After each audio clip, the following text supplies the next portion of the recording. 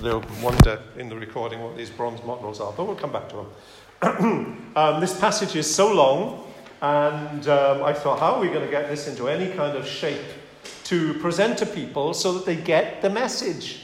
How are we going to do this? And then I listened to some sermons on the internet, and frankly, that didn't help.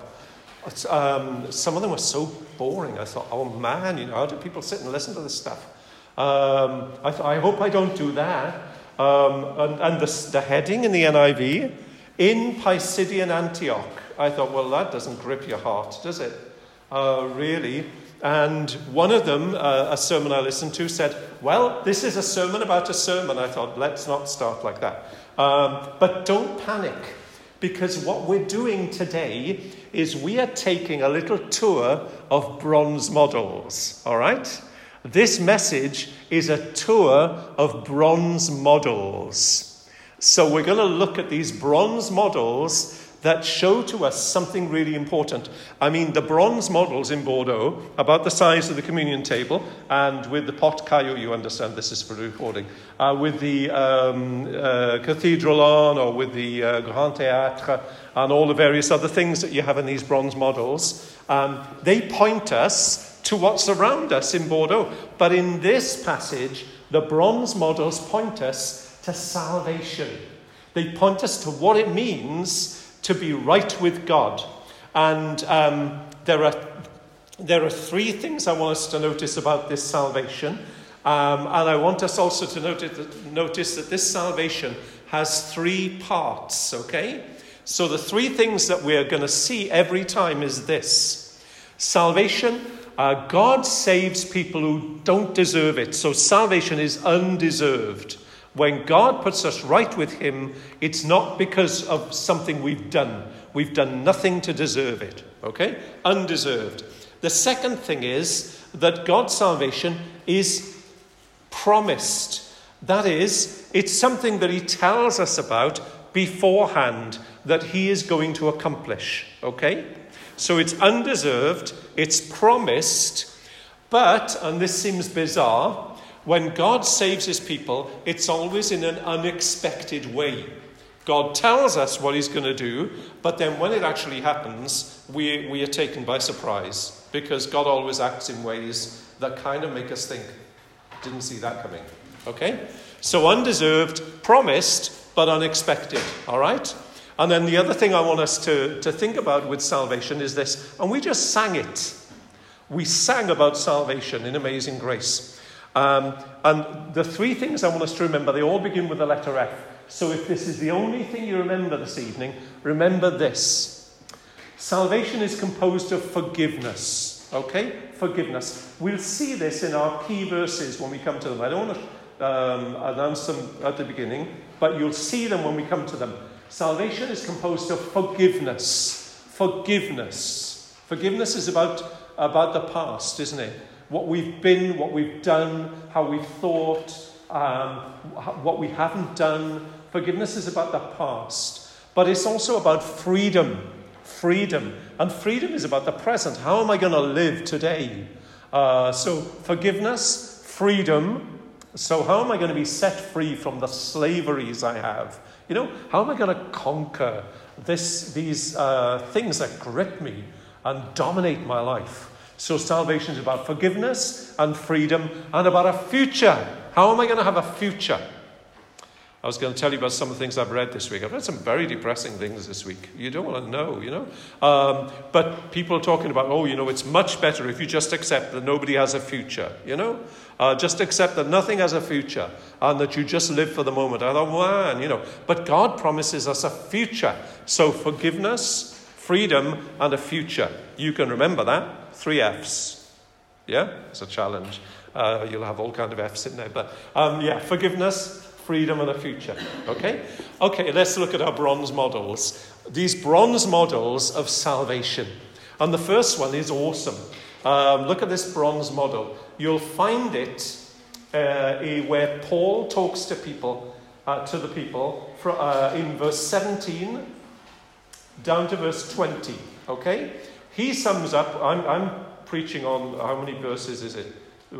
Someone is good at maths. Is it 39 verses? this evening, or 40 verses, something like that.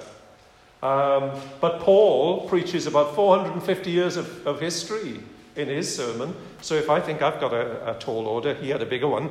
But he gives us firstly a bronze model of the Exodus. And he says, look what happened at the Exodus. It's a wonderful bronze model of salvation. It shows us salvation on a small scale. Well, I mean, it's a big scale, really. But it's kind of like this table. We can look at it. Yeah, we can look at it and examine it and see what it's all about. And he says, look, God chose slaves. The God of the people of Israel chose our ancestors. He made the people prosper during their stay in Israel. With mighty power, he led them out of that country. You remember how they became slaves in Egypt. They were enslaved by the Egyptian pharaohs. And how God liberated them from their slavery. He brought them out. And he brought them out as he had promised. He'd promised to Abraham, hadn't he? But he brought them out by sending Moses. And Moses was a most unpromising person to send. If you were going to send anyone, you wouldn't have decided to send Moses. Moses himself objected. He said, you can't send me. They'll never listen to me. Was he wrong? No, he was right. He was right. Dead right. The people basically didn't listen to Moses. And Moses had struggled with the people all through the wilderness, and the people struggled with him. They drove him crazy. They really did, because they didn't listen to him. But God said, I'm sending you anyway. You are not up to the task. You can't do this. Pharaoh won't listen to you. The people won't listen to you. But I'm sending you anyway. And so God sent him anyway. He sent Aaron with him to help him. But God said, listen, he said, I'll be with you. I'll be with you. And of course, Moses couldn't free the people. Who was going to free the people? Well, God was going to do it himself. And so I've highlighted how Moses felt inadequate and was inadequate. But it's not only that, is it? He grew up in the palace. So, who's going to trust him? He was wanted for murder.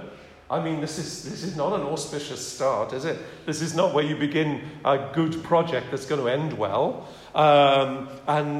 True enough, it was really, really hard. But God rescued the people, and he rescued them, it says, I think it says by his mighty hand or something like that, doesn't it? With mighty power, he led them out of that country. He rescued them big time. There were nature miracles, a parting of waters, miraculous food, pillars of fire and cloud that led the people through the wilderness. God, in an amazing way, rescued his people. But then it says, and this is interesting, isn't it? For about 40 years, he endured their conduct in the wilderness. And do you remember? It always makes me laugh how they talk about it. They get so fed up of the food that God is giving them that they say, do you remember how good life was in Egypt? In brackets, because they don't say this, but when we were slaves. They say, we had melons, we had onions, we had cucumbers, we had leeks. They say, and all at no cost. Well, yeah, at no cost, because they were slaves. They had no money, they couldn't pay. They were just fed so that they could carry on working. And they complained about God. They complained about being led into the desert to die. They complained against Moses. And in the end, because of their conduct, they perished. Because of their unbelief, they wouldn't enter the promised land. They perished, and even Moses perished without entering the promised land. Isn't that astonishing to think about? This wonderful salvation that God gave them, and yet by their unbelief and by their ungratefulness, they don't actually enter the inheritance that God has promised and given to them. He saved an undeserving people, and he saved them by unexpected means, okay? Moses. Who would have thought of sending Moses? But God thought of it, and so God did. Okay? That's the first bronze model. All right? I'm just going to give a little hint. You know when you're looking at the bronze model of the cathedral, what is the goal of the bronze model? What's it there for? Okay, we'll move on. Bronze model number 2. Really, we're looking at the second part of verse 20 with this one. The judges. Because now they're in the promised land, but God's people rebel again and again and again. They turn away from God to worship the idols of the nations around them.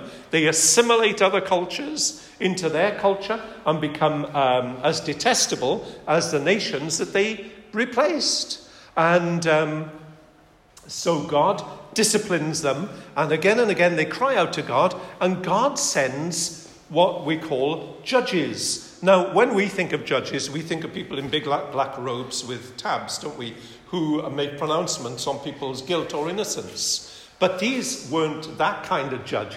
These judges were more like chieftain warriors who would come and liberate God's people. They would come and lead God's people to rescue them from their oppressors and to set them free. But who did God send? Anyone want to shout out any names of judges? I bet I know who will come out first. Any of the judges? I wasn't betting on him, but Samson. Samson. Would you make Samson your army commander? He was strong, but he was weak, you know. The tabloid newspapers have a wonderful time with Samson. He was not a good example. Let's leave it there. We don't want to enlarge too much. Who else? Name another one. Sorry? Yeah. I didn't hear you very well. Jephthah. Yeah, how did Jephthah end? With a catastrophe over a vow he made, which was a really bad idea. Yeah? And his daughter either goes into seclusion or she ends up sacrificed. Big debates over what happens about his daughter. Another judge. Gideon. Where did they find Gideon when he was told he was going to be a great commander of the people? He was hiding in a threshing floor for fear that somebody would come and steal his grain. These are not natural leaders of men, you know. The one I always love is Ehud. Ehud, who's left-handed, so he's no good in the army. He fails his draft because everyone has to be right-handed because you're going to run into battle with your swords, you see, and your spears, and you've got to stand in rank. And someone who's left-handed, you kill your own men. So Ehud fails his draft, but Ehud turns out to be the one who rescues Israel from their oppressors. It's the most crazy list of men. God sends inappropriate people. He does. He saves an undeserving people by unexpected means. All right? Bronze model number 3. The kings, in particular David. The people want a king. So God gives them to begin with Saul. Now Saul is everyone's idea of a king, He's a tall, fine-looking young guy. And so he becomes king. But Saul ends up being a disaster. He's a big guy, he's impressive, but he doesn't have what it takes. And what does it take? It takes heartfelt confidence in God. And Saul lacks that and gets drawn aside to foreign gods. He becomes idolatrous. And in the end, we find him consulting, I'm trying to find a good word, necromancers or witches or kind of clairvoyants or, turning aside to the occult. In the meantime, who does God bring in to be the king who will be a man after his own heart? Well, he brings in David. And David is a lad. He's a shepherd. He's just a kid. Do you remember the story about how he comes down with food for his brothers? And he finds that the army is being threatened by this monstrous man called Goliath. And all the Israelites are terrified. And Saul won't take him on. Saul is the anointed of God, but Saul won't take him on. And here is Goliath, and he's defying the armies of Israel. And David comes up. He thinks, well, this isn't right. Nobody will take him on. And David, he's a lad, but he is the anointed of God. And so he says, I'll take him on. I'll take him on. Tries on Saul's armor. It's never going to work. Who were we talking about 2 weeks ago? It's like trying to dress up Peter in Herod's robes, you know? It's that kind of thing. It's never going to work. And so, or putting, if you can imagine, putting Wendell in Rory's running gear or whatever. I don't know if Rory does do running gear, but it's not going to help him run. And so here is David, and he takes on Goliath, and of course he conquers. Why? Because of God. Because of God. And so people want a king, and David is the one. God saves an undeserving people by unexpected means. By unexpected means. He's not the right one. Okay, now what is the purpose of these bronze models? I mean, are they really there to distract you from the Port Caio so that you don't look at the Port Caio? You're too busy looking at the model. Is the model of the cathedral so that you don't admire the cathedral or the shiny lady on the tower? You're spending all your time looking at the bronze model. Is that what it's for? What is the bronze model for? We might be a bit confused, actually, over what the bronze model is actually for. It shows you the context. Okay, it shows you the context. Yeah. To help you find places. To help you find places, yeah. Yeah. Why is the context important? Why is finding places important? You don't see the real thing and how amazing it is. Oh, okay. That's a really nice leading remark. Yeah. The goal of the goal of the bronze models, we'd need to ask the people who decided to put them there, I guess. But I imagine the goal of the bronze models is so you understand better how the cathedral relates to the Hotel de Ville, and how the tower is placed alongside the cathedral, and how in Place la Comédie the Grand Théâtre dominates, but then the Apple Store is really important as well, and it's just alongside, and so on. I must stop going on about the Apple Store, mustn't I? It's a long time since I've been in the Apple Store, I promise. And so on. The bronze model is there so that you can understand the real thing better. Yeah? When you look at the bronze model, you say, oh, now I see how it all fits together. Well, here, we're now turning to the real thing. And Paul, wants them to see the real thing. And he says, look, God sent Jesus. God has brought to Israel the Saviour Jesus, as he promised. As he promised. Before the coming of Jesus, John preached repentance and so on. But as John completed his work, he said, who do you suppose I am? I'm not the one you're looking for, but there's one coming after me whose sandals I'm not worthy to untie. And then he begins to talk about Jesus. And he says, Jesus came, the Saviour came, the one that God promised came. And look, just like the models, he's not the one you'd choose.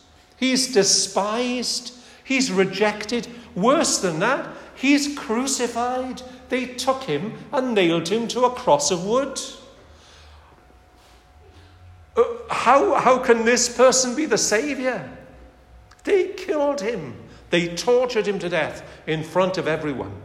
But, he goes on, but God raised him from the dead, just like he promised. And people say, well, how did God promise this? Well, he says, look at it. Psalm 2. Psalm 2 talks about God's anointed and how there would be this great conspiracy of the nations against God and against his anointed. And he says that's exactly what happened. But it doesn't just talk about that. It talks about how this one who is conspired against reigns anyway. And so God raised Jesus from the dead. And he reigns now forever. And, he says, just like God promised in Psalm 16. Look, verse 34. We're at now, verse 34, basically, and 35. God raised him from the dead so he would never be subject to decay.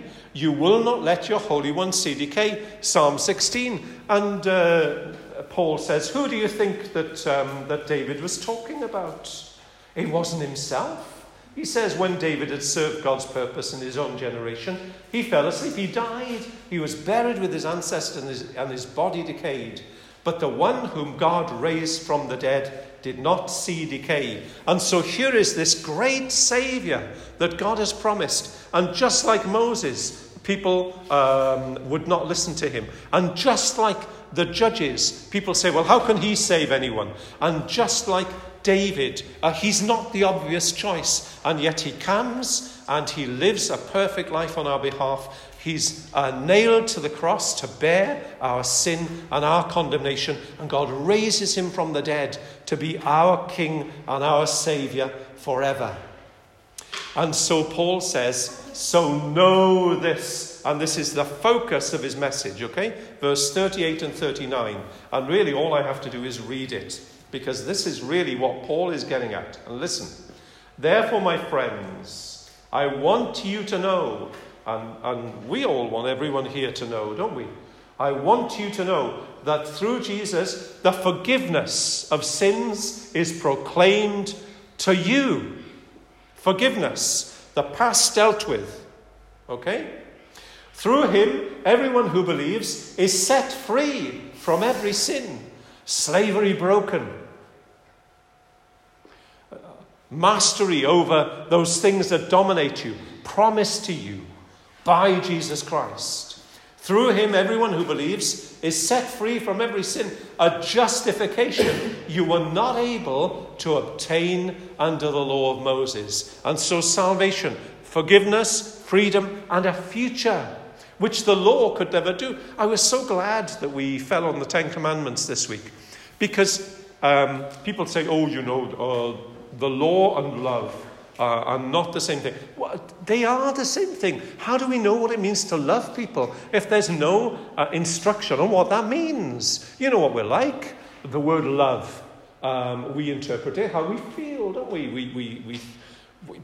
We stuff the word love with all kinds of stupid things. But God says, well, this is what love is. It's to put me at the very heart and the center and the focus of your life, and to love your neighbor as yourself. And this is what that means. It means respecting. It means protecting and caring for. It means not bringing people down but raising people up. It means not coveting. It means being content with what you have and being willing to share. It means all of those things. The law is an exposition of what it means to love. But still we can't do it. I mean, who among us has ever loved God with all his heart, soul, strength and mind? Even for a moment. You know, let's not expand on it. You know what I mean. And who among us has loved our neighbour as ourselves? Who among us can claim to have lived anything approaching a life that is not focused on me first, seeing the world through my eyes? How does this affect me? We always think, whenever anything happens, how does it affect me?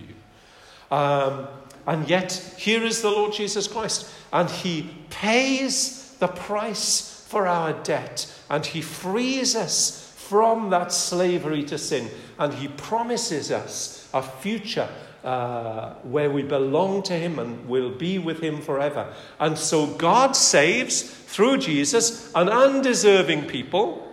Forgive me for indicating you, but just as well tell it like it is. God saves an undeserving people by unexpected means. By unexpected means. Who would have ever thought that this Galilean would be the Saviour of the world? But he is. He is.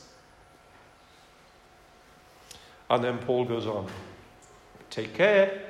Take care.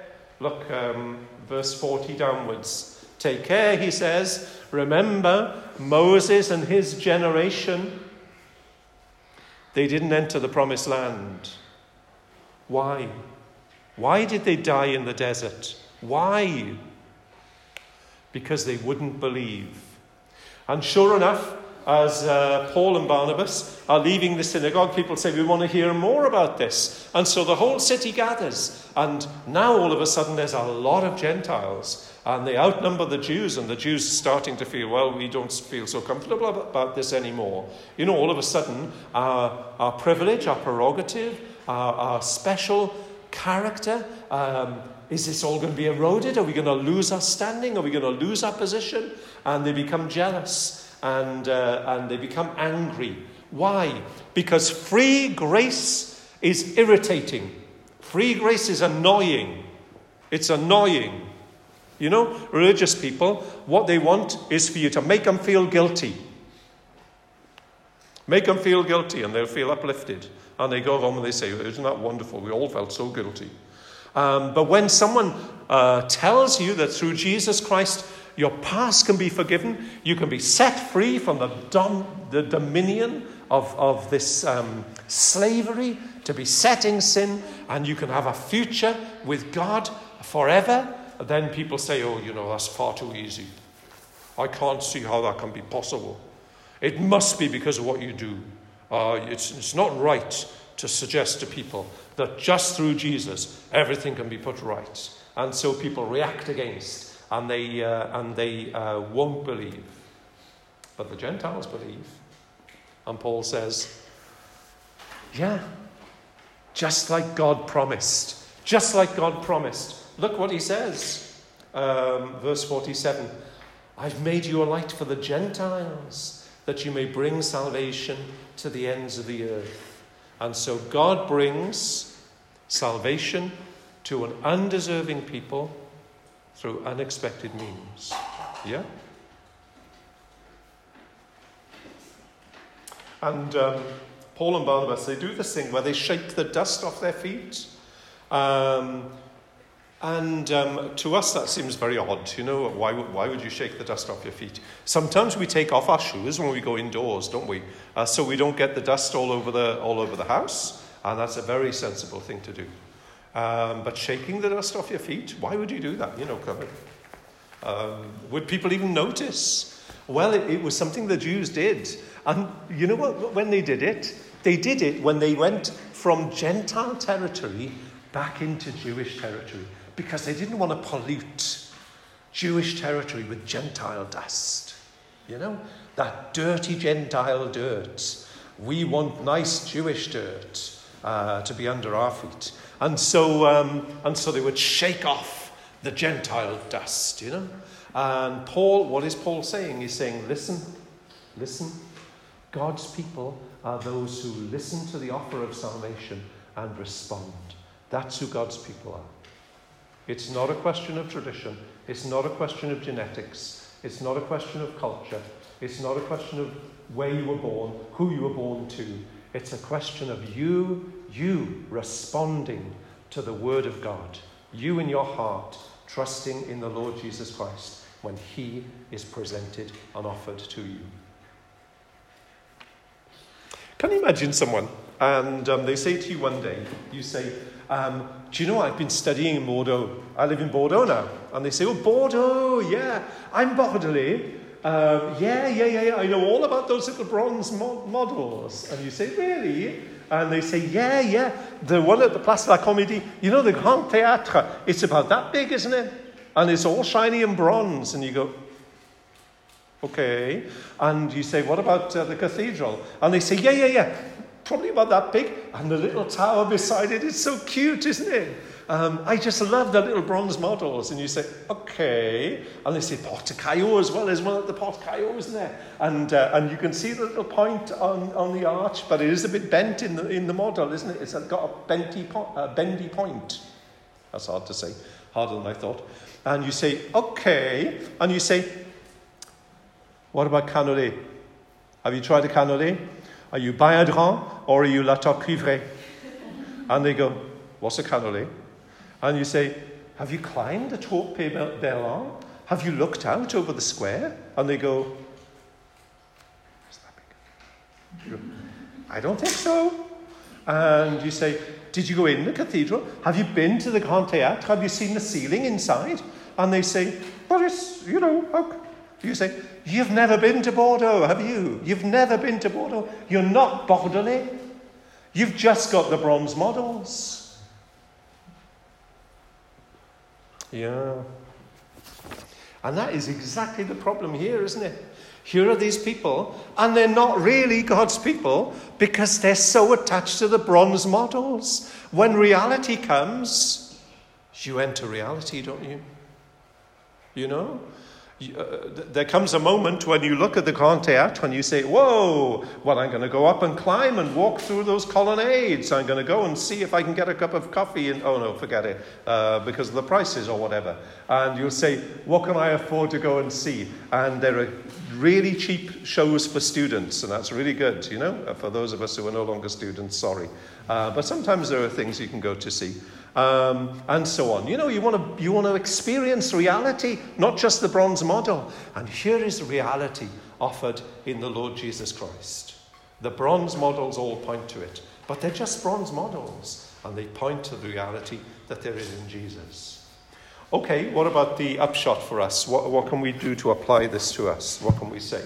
Well, firstly, don't be ashamed of the cross. Don't be ashamed of the cross. Don't be ashamed of a Saviour who died, who was crucified, dead and buried. Don't be ashamed of that. Don't be ashamed that your leader was condemned unjustly and was horribly tortured to death. Don't be ashamed of that, because that is how God saves undeserving people by unexpected means. That's what God does. That's what salvation is. You know, all the bronze models are like that, aren't they? They all point to God saving undeserving people by unexpected means. Don't be ashamed of that. Don't be ashamed of the resurrection. God raised him from the dead on the third day. That is the great hope for us all. You know, when we breathe our last, I was telling someone earlier about this doctor who apparently his last words were, pulse stopped. You think, whoa, you know, what presence of mind. When pulse stops, what is your hope? Well, your hope is Jesus, raised from the dead. He promised to raise us from the dead too. He said, I will. Whoever believes in me, I will raise him up on the last day. Don't be ashamed of the resurrection. Don't forget that grace is free.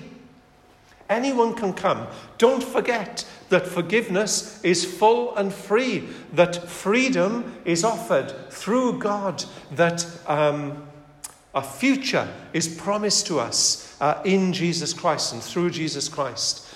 Don't forget these things, because people will never deserve the grace of God. So don't look for the deserving. Look for the undeserving. Those are the people that God is out to save, aren't they? Well, like us, you know, undeserving people. Don't forget as well that religious people often reject the message. So don't be shocked if people who are religious say, I don't like your church, I don't like what they say, I don't like what they stand for. I'm surprised at some of the opinions that come out from that church. I'm surprised. Don't be ashamed when people who are religious reject the message. They reject the message because they don't yet see that they're undeserving. They may not always reject it. Some of us were like that. And there came a day when we realized that we needed a Saviour. But most of all, don't you reject the message. I want you to know. I want you to know. Listen again to verse 38 and 39. There's no better ending than this. My friends, I want you to know that through Jesus, the forgiveness of sins is proclaimed to you. Through him, everyone who believes is set free from every sin, a justification that you were not able to obtain under the law of Moses. You know, the law of Moses will tell you how far you fall short. It'll tell you what you should aim at, and it'll remind you that you've never hit it. But Jesus saves. He forgives, he frees, and he assures for us a future. Let's pray.